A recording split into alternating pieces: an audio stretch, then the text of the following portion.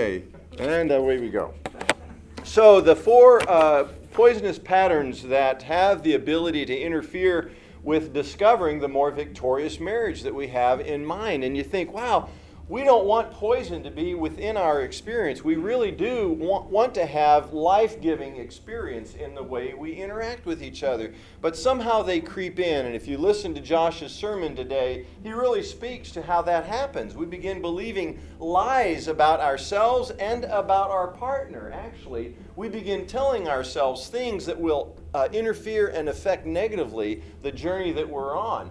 When you think about how we incorporate some of these things, as I'll just highlight real quickly the four horsemen of the apocalypse: criticism and contempt and defensiveness and stonewalling. These are those four poisonous patterns that begin to take power. We start with maybe jabs. In my own world, I used sarcasm as a kind of a humorous jab to try to get Nadine to think more like me, because I was, of course, the one with the correct understanding of what was happening. Absolutely not true. I used sarcasm, didn't I? But the criticism that I was using was out of love. I thought it made sense. I thought it was good and wholesome and helpful to her. She didn't receive it that way. And then she would turn around and she would make comments to me to help me adjust my behavior or my thoughts and so forth. It felt like she had contempt for me. Well, I know her. That woman doesn't have contempt for anybody. But I felt like she did. I felt like it was a stab. And so I had to become more defensive and clarify for her how wrong she was. And of course, what happened for her, I was not the stone wall in our marriage. That was Nadine, because she just shut down. I was louder. I was stronger. I had three brothers. I had a lot of practice in staying with it, going after it as hard and as long as it took, because I was not going to let the sun go down on my anger. So it was the biblical thing. It was the righteous thing. Wrong. But those four poisonous patterns, boy, I look back and think, my goodness, how those really did interfere with the kind of marriage we both had committed ourselves to pursue. So it was interesting. I started in a marriage and family therapy program in the late 70s. We'd been married about 6 years at that time. And I'm learning things that are helping me kind of refine myself. I wasn't the expert on our marriage any longer. I discovered I didn't know how to be married in a way that promoted the kinds of things that we both promised ourselves to achieve. But I was grateful for that process, and as I was listening and learning, and I started adjusting and adapting, and I learned a simple thing like the gentle startup, and I just think, how incredibly powerful that is. But I came at it from a different angle. Instead of top down, I came bottoms up. And we're going to talk about this in future sessions, but it was, sweetie, I don't know if I handled that very well. Humility is powerful. You can get the thing rolling. When you want to have a conversation, you come at it from a humbled position, and sure enough, you can open up the door for better communication. Building a culture of appreciation. That's how we start in our relationships, isn't it?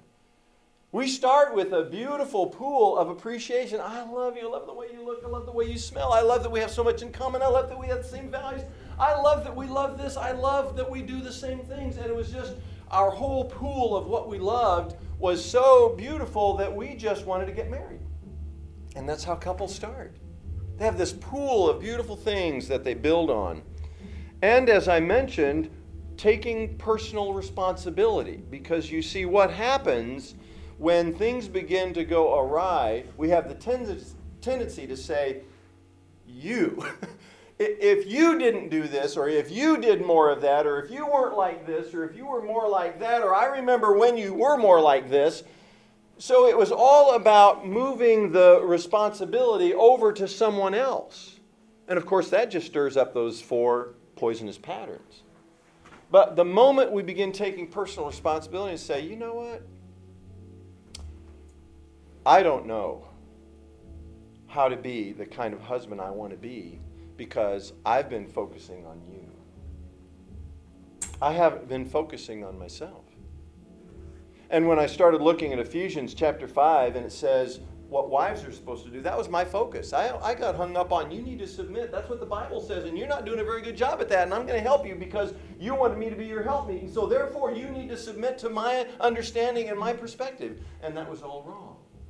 That's the lie, the deceit again that got me off track.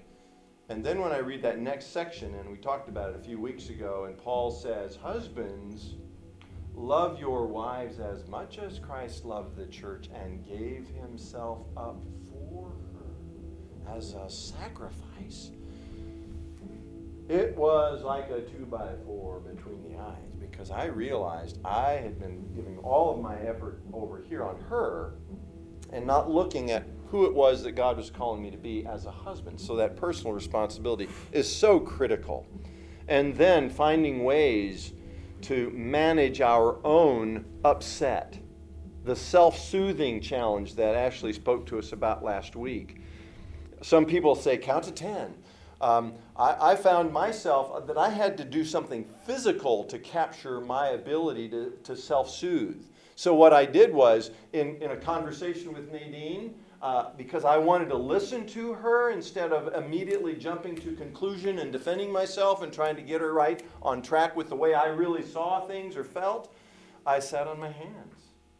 And it reminded me, listen, Mike, just listen. Just listen to her heart. Hear what she has to say.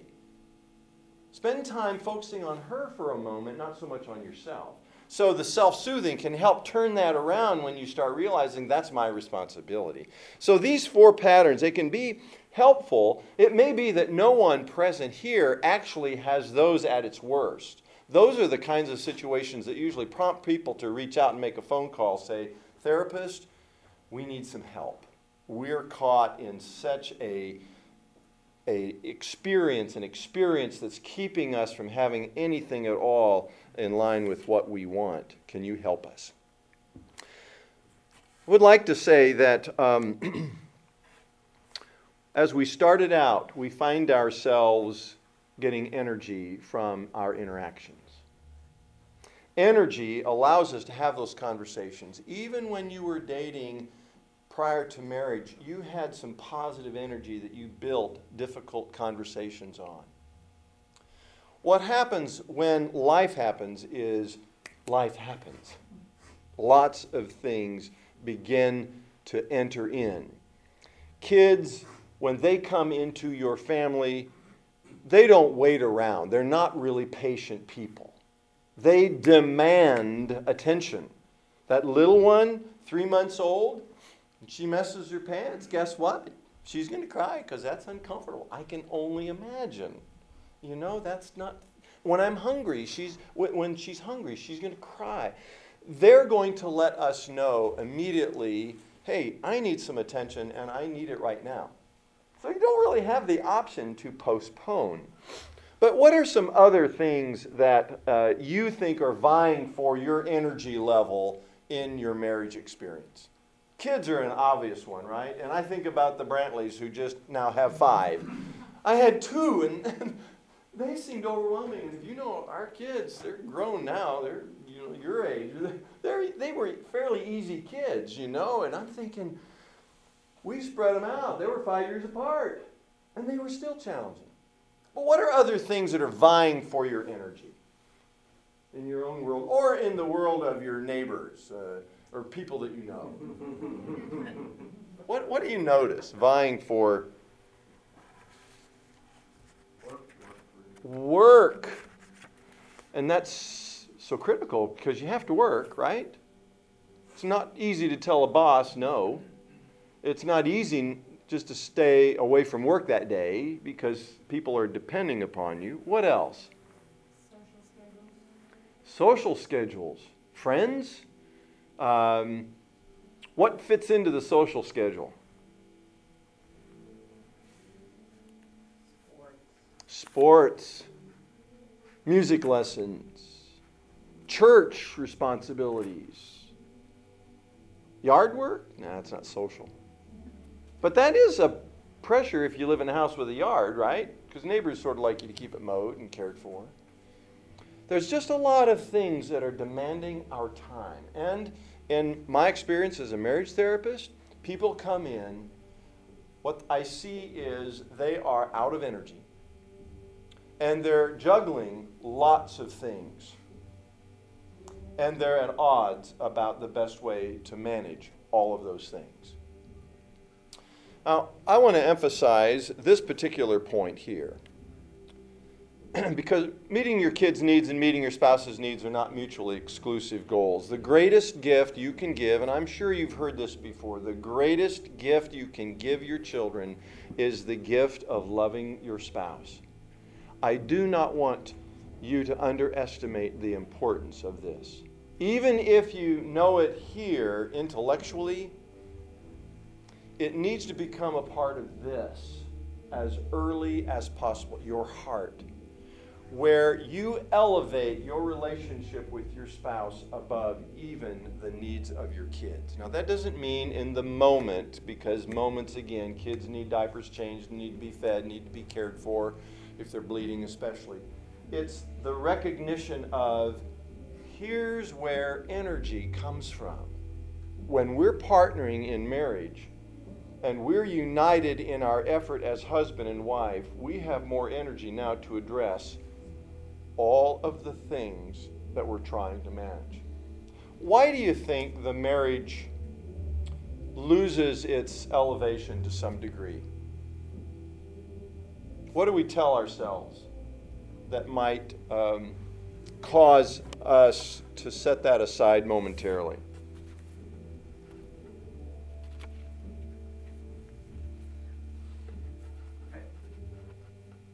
This is old Stephen Covey stuff, the tyranny of the urgent versus important.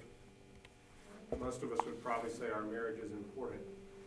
It doesn't always have a sense of urgency attached to it. There aren't deadlines attached to meeting our spouse's needs in the same way that some of these external things that you're talking about have deadlines attached to it. Yeah, good. We run around doing the urgent things and neglecting the important. Yes, very good. Anyone else? Like, what goes through our processes to say we can kind of set the marriage off to the side momentarily? This goes along with what he was just saying, but we just say it's temporary. This is just a temporary thing. This is only going to take, but then once that's over with, you got another temporary thing. You got another temporary thing. Yes. Temporary. The urgent always elevates itself, right? Because you've got to do it right now. You can't say to the little one, 18 months old, I'm sorry, honey, you're just going to have to sit there in your high chair and wait about 30 minutes. Now, you might do that, but if she's screaming, you're going to try to find the quickest way to do what? Stop the screaming. Because again, someone's on the phone, or there's a washing that needs to be dry. You need to pull out of the dryer, so you don't have to end up ironing the shirts, or if you even have shirts that need to be ironed. There's just a lot of juggling going on. I find that couples often tell themselves, "But we're mature people. We understand that the urgent is more important than maybe the most important in the moment." Because we love each other. It's just we have to postpone the relationship for the sake of what needs our attention right now. I don't think anybody sets out to do that. I really don't. But I know one thing I did before I got married is I made time for that person. I mean, I did. I juggled my schedule, even if I had to sacrifice studying for an exam. That wasn't too hard. But she was more important because, again, I elevated her and said, this is critical. But somehow we begin telling ourselves these other things are just more important. They just need our attention. We can't think about our marriage right now. But what happens is the energy level begins to lessen. And now you begin doing it more on your own. And you feel it. Like we're not partnering, It feels like we're having tension. Why didn't you get up? I've been up 3 times already. I was up already 2 times before that, and last night I had. And we start defending ourselves about who is giving more energy to whatever the urgent is. That energy gets to a point in which it's not being replenished. And we have to ask ourselves, how do we get the energy back into our marriage experience? And it will happen. It happens to every couple. But we tell ourselves something that might help or hurt our ability to do that which can generate energy. Holding our children, we are going to give them time. We are parents. And sometimes our children are elevated to the most important people in our home. And I'm going to challenge you, if you think that today, I'm going to challenge you to seek about adjusting that. If you elevate your marriage to be the most important and your children fall below that, you're going to end up having more energy to address all of the things. And that doesn't mean you don't occasionally postpone. It's those who postpone continually. Those are the couples that I tend to see in marriage therapy. They're out of energy for their love for each other. They're caught in those 4 poisonous patterns, and they're thinking the only logical step is to break apart. Also, if by chance one of them has entered into any kind of level of affair, emotional or interaction with someone else, they're starting to share emotional things with someone else, and they're starting to get energy from that.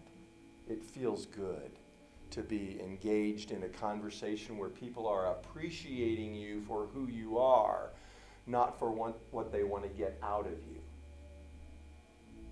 That's why if we elevate our marriage, and you think, well, that's just is so basic, but please recognize people don't see marriage as their source of energy. They see things being settled and moving along in a calm fashion, as that's when things start providing energy. But it's the people energy that's going to get you through all of those challenges that you face. When you spend time with each other and focus on what you appreciate about each other, it feeds your marriage. And your energy starts increasing. I've seen it happen. It seems so basic. But that's how you feed the kinds of things that you imagine wanting to happen. You go in, hey, if I want to live to be married to Nadine for 50 years, what am I going to need to do in order to reach that? Well, I have to think about taking care of myself physically, right? So I have to exercise. I have to watch what I ingest. I have to take care of the physical body. In order for me to think, I've got to do that in order to get to be 70 years old and be married to Nadine. Wow, now that takes time. Who has time for exercise? You got kids? Who has time to plan meals? It's easier to order pizza or pop it in the oven. Who has time for health? Come on, give me a break. There's too many things that need attention. We don't have time for those things but the forward view allows us to begin putting those things in place when you recognize how valuable it is. So it starts right at the very beginning, if you will. So what kind of marriage do we want in 50 years? What is it that we need to do to get there? And what do we need to be doing each day in order to achieve that? Most of the time we marry for love and we kind of cross our fingers and go, we had a good thing going and let's just keep it going. But if you're not intentional about it, that's when things begin to slip away and move off the stovetop, and the focus shifts to the needs that aren't being met in your experience.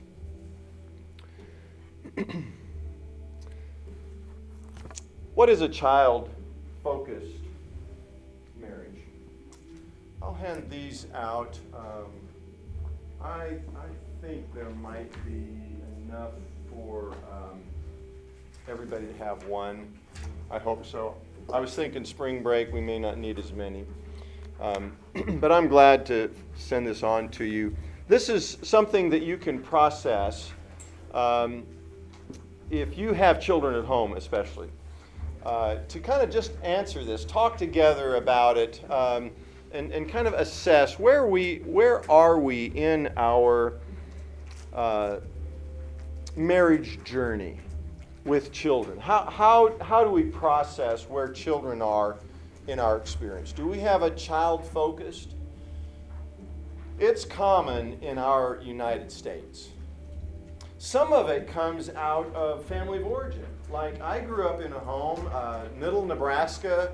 My mom was a stay-at-home mom because she had 4 boys. My dad was the hard-working guy, and he worked a lot of hours, but we never had much. Interesting thing is our neighbors didn't either, so I don't know if we really knew that we didn't have much.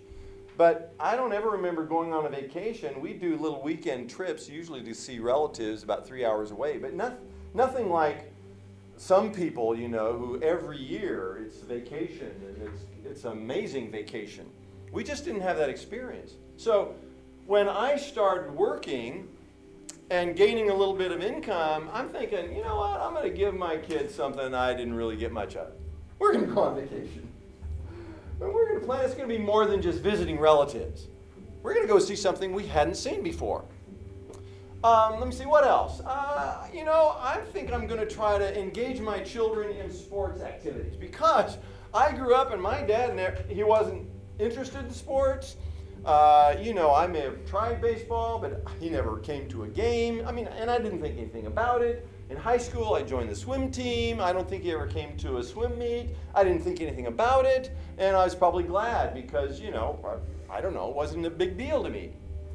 But I thought, wow, a parent needs to be involved and engaged. And so I started seeing how many things I wanted to give my children as opportunities so that they could have this amazing experience of life. But what does that do? It adds a lot of extra responsibilities, doesn't it? It can really stir up a lot of distractions from focusing on your marriage. Having a marriage-focused family, we tend to go the child-focused family. Everything is about giving our kids everything that we didn't have, and we want to make sure they're not denied anything. So I just plant the seed. You have to figure that out. I just know that if you're not intentional about the marriage, that's pushed to the back and sometimes off to the side to focus on all of these other things, as Dave said, that are urgent, that need our immediate attention. And those are energy draining. When we give to everything else, we're draining ourselves. Now, you might get a little bit of energy if son hits a home run or gets to second base, or if daughter is playing trombone in the band or something and marching. You'll get some satisfaction. It will be energizing to you, just not so much relationally. It's not as much. You can share that. It can be a shared joy. It just may not be as much as what you're experiencing within the context of marriage, of appreciation. Like, I love the way that you look at me across the room. I love that you put my socks in the drawer. Thank you for doing that, sweetie. Little things like that add up. It's observations, little things that you're noticing about your partner. Those things start building that world of appreciation, a culture of appreciation, and then that starts feeding. You just go, oh, she noticed that. Wow. Squeezing my hand. And she says, let me just pray tonight.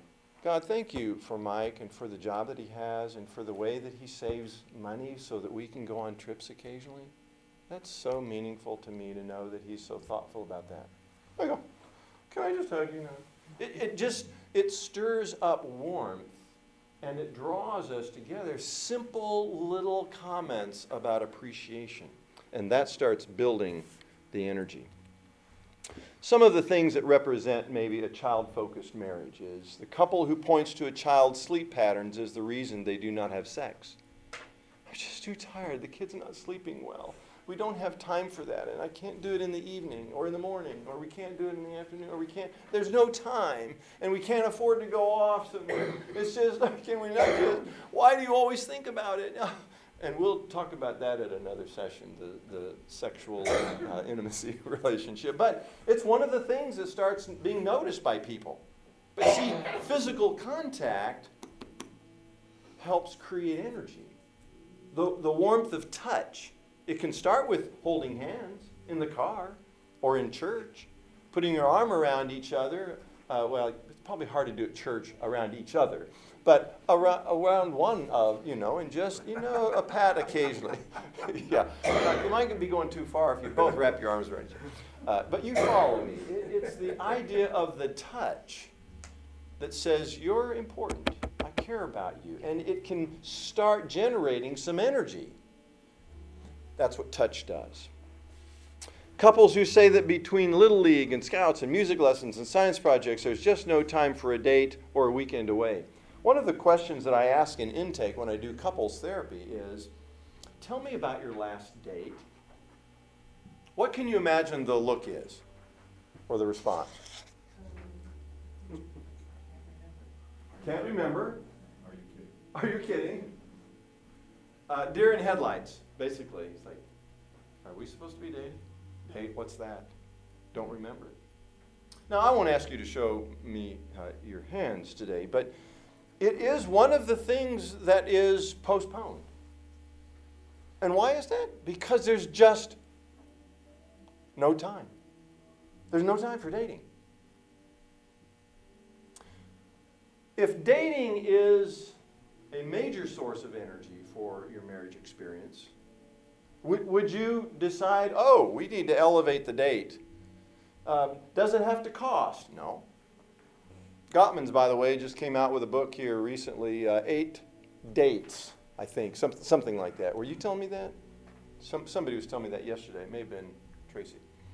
I think dating is, when I do premarital counseling, I say, I'm going to give you 2 words that if you keep this practice up all throughout your marriage until death comes your way, till death do you part, I promise you, you will have an amazing marriage. Here's the 2 words. Keep dating. Keep dating. Keep dating. Keep dating. They get a little sick of it because they're in the dating experience in the pre-marriage counseling, right? They're doing a lot of dates and they're imagining, we'll keep dating. But I see couples in distress. They do not know the last time they dated. Something else people do on dates. We finally got away from the kids. Grandparents came in. Guess what they do on a date? Do what now? Talk about the kids. They talk about the kids. What else? Worry about them. Worry about them? Sometimes they do.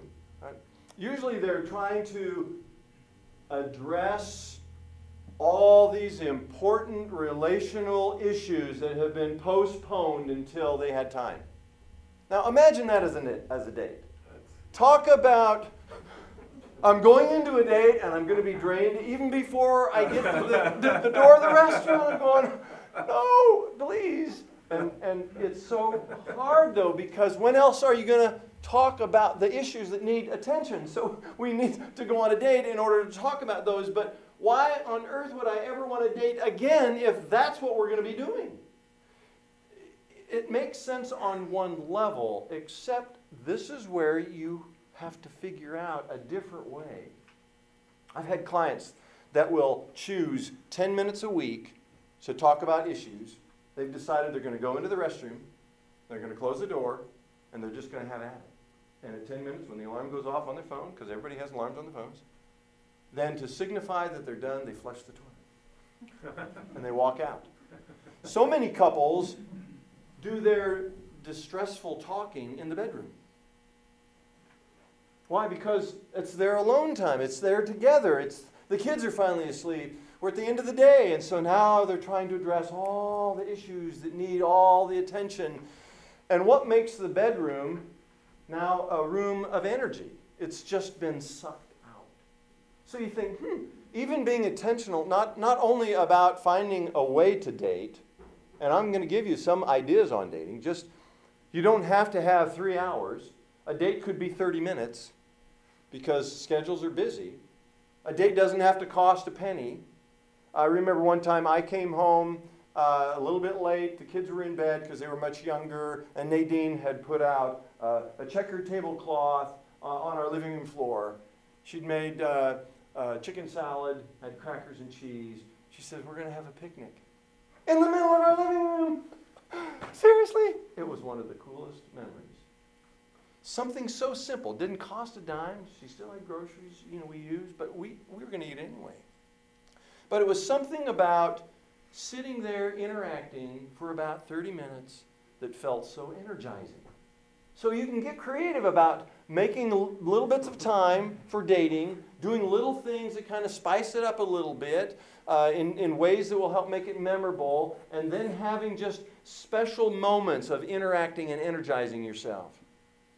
Now, I'm one that likes to talk a lot, and I can talk about distressful things at any time. Nadine cannot do that. So we have to figure out when we're going to talk about those things that need our energy. Last, my spouse's job is identified as the primary focus in order to earn sufficient money for college expenses for the children and to pay for all the opportunities that are important to our children. Wow, you can't deny that. College is expensive, but there are creative ways. If you put your energy together thinking about what could we do if we want to see you more often, for example.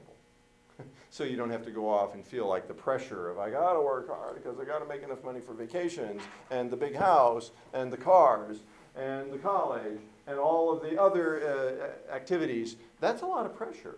Now, it might be that you're in a position in which it's not really pressure, but for so many, they just go, we get married and now we see our friends, and some of them are in these amazing mansions and others are, in a one-bedroom apartment, and how is that? It doesn't seem fair, and it doesn't. You just have to not compare yourself with others. You have to decide what you want to do as a husband and wife, and then follow through. In fact, Paul addresses that in Galatians, avoid comparing yourselves with others. It's just so American, though. But that will work against you. It really will. So you think, okay, let's just talk about how we can, as husband and wife, bring back the energy in our experience. So do that exercise at home sometime. I would say another thing that couples do when they finally go on a date, they go on and on and on and on about the distressful topics that are creating such difficulties. So in therapy, what I do is I say you cannot talk about this issue more than 15 minutes at a time, because it takes a lot of energy to address those topics. So help yourself out. Just go 15 minutes. Prepare for it. We're going to talk about, I'll make this up. We're going to talk about going to see your mom this next weekend. Okay. What do we do about that? How do we make that work? So think about it. We'll talk 15 minutes after kids are in bed. Okay. 15 minutes. Anybody can go 15 minutes. But I'll tell you what, if you don't put a time limit on talking about the difficult topic, then people go into it thinking, I'm going to go until midnight. I don't have the energy. I'm worn out. 15 minutes, you can probably do it. And within those 15 minutes, you might come up with some ideas that will help you, but you'll also stay focused. So I'm going to give you another task that you can take home that will help you process things in that way. Research is really clear on what it's like for children who grow up in a strife-filled environment. It impacts them on their attitude, their behavior, and especially their relational experiences going forward. It's not rocket science here, and nobody disagrees with this. It's just in the moment of greatest stress when people are out of their energy and they're trying to talk about things, they just can't seem to build a bridge because they're out of energy, they're out of ideas, and they've fallen into the pool of the poisonous patterns. and you just think our only option is, well, I don't believe it. I don't think Dave does. I don't think Ashley does. And most of you probably don't think it has to end in divorce. It's just when you're out of energy, the tendency is to think about how do I just get out of that. So starting, as we've heard before, starting to regain the energy starts with a day-by-day practice. And what does that practice look like? Starting to form a culture of appreciation. Because that will move you away from feelings of contempt. It's hard to have contempt for someone you appreciate. That seems so basic, doesn't it? So practice the appreciation. Parents who take good care of their marriage, who listen and respond to each other's needs, provide their kids with a great role model for healthy relationships. It's so basic. But they're observing. When I see couples in distress, I often ask them, tell me a little bit about the family you grew up in. Mom and dad divorced at 3. And you may have this experience. Who is your model for a marriage that brings energy? Well, I had an uncle. They lived about 4 hours from us, uncle and aunt. It just interferes with the ability to know how do conversations occur in homes and marriages that have energy and appreciation for each other. What does that look like? So you're teaching them how to manage life by observing what's going on between them. So what is our pursuit? It is truly a happier home. And you think, well, that, of course, who wouldn't want a happier home? But how do we get there? There are some things that I hope you'll retain from this. Schedule a date. Keep dating. Keep dating. Keep dating. If you need ideas, I'm glad to offer you ideas. No cost ideas. You can go online and say, ideas for free dates. And you'll have lots of ideas because you can do it at home. It's just clearing time for each other. That's the first thing. Be intentional about that. Second, keep your dates away from focusing on the hard issues that need attention. You say, but Mike, when would we address those? Trust me on this. If you keep your date protected and it's energizing and full of appreciation about each other, that you're really generating good things, then from that date say, now we do need to talk about this. When can we carve out, how many minutes? 15 minutes. Start there. You can grow to 30. Nadine and I don't have time limits now because we don't let them linger. We just know it's not going to be good for us. But start with 15 minutes. Everybody can carve out 15 minutes to talk about hard issues. But that'll also give you some time to think about it in advance and be more likely to listen to each other because you only have 15 minutes. So keep dating. 10 things to help your marriage feel less stress. I've already hinted at this. It's pretty much the theme of today. Put your spouse first. Elevate your marriage to the top level. Second, figure out how to have fun. That's what brought you together in the first place. That's why I'm asking you, avoid your dates that are talking about the difficult issues. Make it fun. Do something fun, out of the ordinary. Third, build together time into your schedule. That's the carve out 15 minutes to talk about the hard issues. Because you do have to talk about it. Fourth, don't sweat the small stuff. Now, if it's a moral issue, it's something you probably want to sweat. Because moral differences within marriage need attention. Because you're now talking about a significant divide. But so many of the things don't require as much energy as we often give in our marriage experience. You may have, I didn't actually say this, but you may have kind of heard it as a theme. Simplify your life. Like we finally decided with our children, you didn't have an option of not involving yourself in a youth activity because you were going to be involved in that. And we were going to ask you to choose what area would you like to really spend your energy on. Do you want to play sports? You want to play in the band? You want to take music lessons? What one thing would you really like to go after? Okay, it was much easier for us to manage the one thing than what we were observing in other friends' families. They had so many things, they didn't really do anything well because they were exhausted all the time. Fifth, serve together. There's something valuable about doing something for someone else together. Go down to a soup kitchen, serve breakfast down at the Presbyterian Church downtown. It just helps get yourself out of yourselves. 6, communicate clearly and respectfully. That's what this task, exercise called Give Me a Clue, 1 per couple. And again, if by chance I don't have enough, please let me know and I'll make sure I send one to you digitally. Because this is a simple exercise that will help you learn how to clarify what you're feeling. It's give me a clue about this, help me out, so you can do some advanced preparation. This is one of those 15-minute conversations I hope you'll find time to carve out. 7, tell the truth. Oh my goodness. People who keep secrets create lots of stress.